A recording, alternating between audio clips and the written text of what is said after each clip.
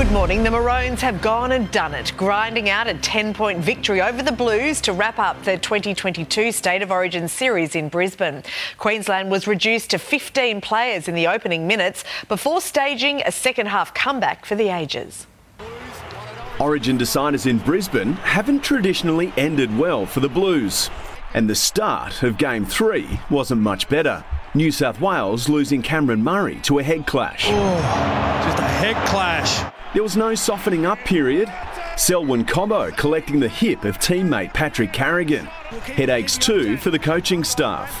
The pain only deepening for Maroons mentor Billy Slater, losing Lindsay Collins straight after Cobbo. Have you seen a start to an Origin? Not for a long time, with like this. No Cameron Munster, no worries. Apprentice Tom Dearden playing the role of master. Tom Dearden, the 21-year-old on debut, has put the Queensland centre Valentine Holmes over. The old guard, Cleary and Luai, got the Blues up and running.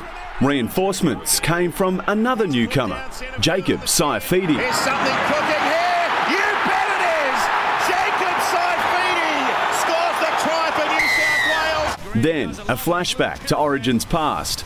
Matt Burton and Dane Gagai going toe-to-toe in an old-fashioned Origin stink. They're both throwing the haymakers. Well, Gagai got him. Was there a cattle dog call? Both players sent to the sin bin. Kalen Ponga with a cool head and some fancy footwork, giving the Maroons a 16-12 lead. With under 2 minutes remaining, Cleary tried one last roll of the dice. Ben Hunt quickly shutting that down. Ben Hunt, he goes for the corner. Ben Hunt wins the Origin for Queensland. The Maroons wrapping up the series with a 22-12 victory. Patrick Carrigan awarded the Wally Lewis Medal for Player of the Series. Matt Shervington, 7 News. It's feared millions of Australians could be infected with COVID by the end of winter. The grim warning comes from Health Minister Mark Butler as the Omicron BA4 and BA5 strains sweep across the country. It's estimated up to 300,000 people are infected at the moment, but authorities concede that figure could be double. Mr Butler has renewed calls for people to wear masks indoors and work from home when symptomatic. The New South Wales aged care sector is up in arms over a state government decision to roll back restrictions. From Monday, visitors to aged care homes will no longer need to be vaccinated after the legal requirement was lifted.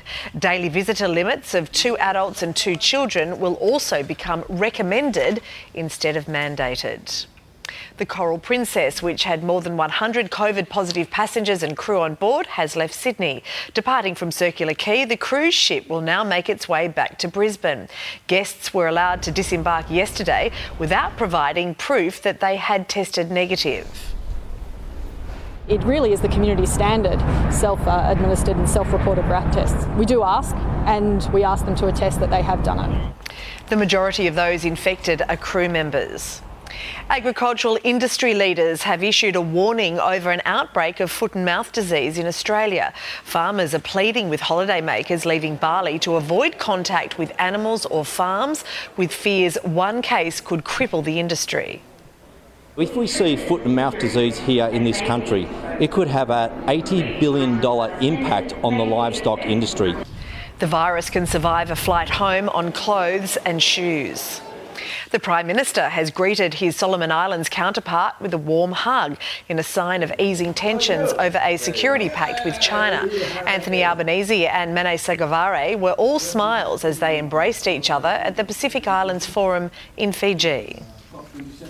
The relationship between us is very important, and I think that there is much more we can do to cooperate. The Prime Minister was joined by other Pacific leaders last night to watch the State of Origin decider. A man sentenced over the brutal murder of his family will walk free from jail today. Lube Walewski has completed his full 25-year term for slashing the throats of his wife and 3 young children at their home near Wollongong in 1994.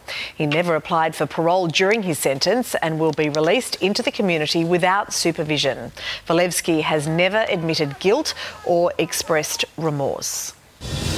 Stephanie Gilmore and Tyler Wright are through to the quarterfinals of the World Surf League's J-Bay Open in South Africa.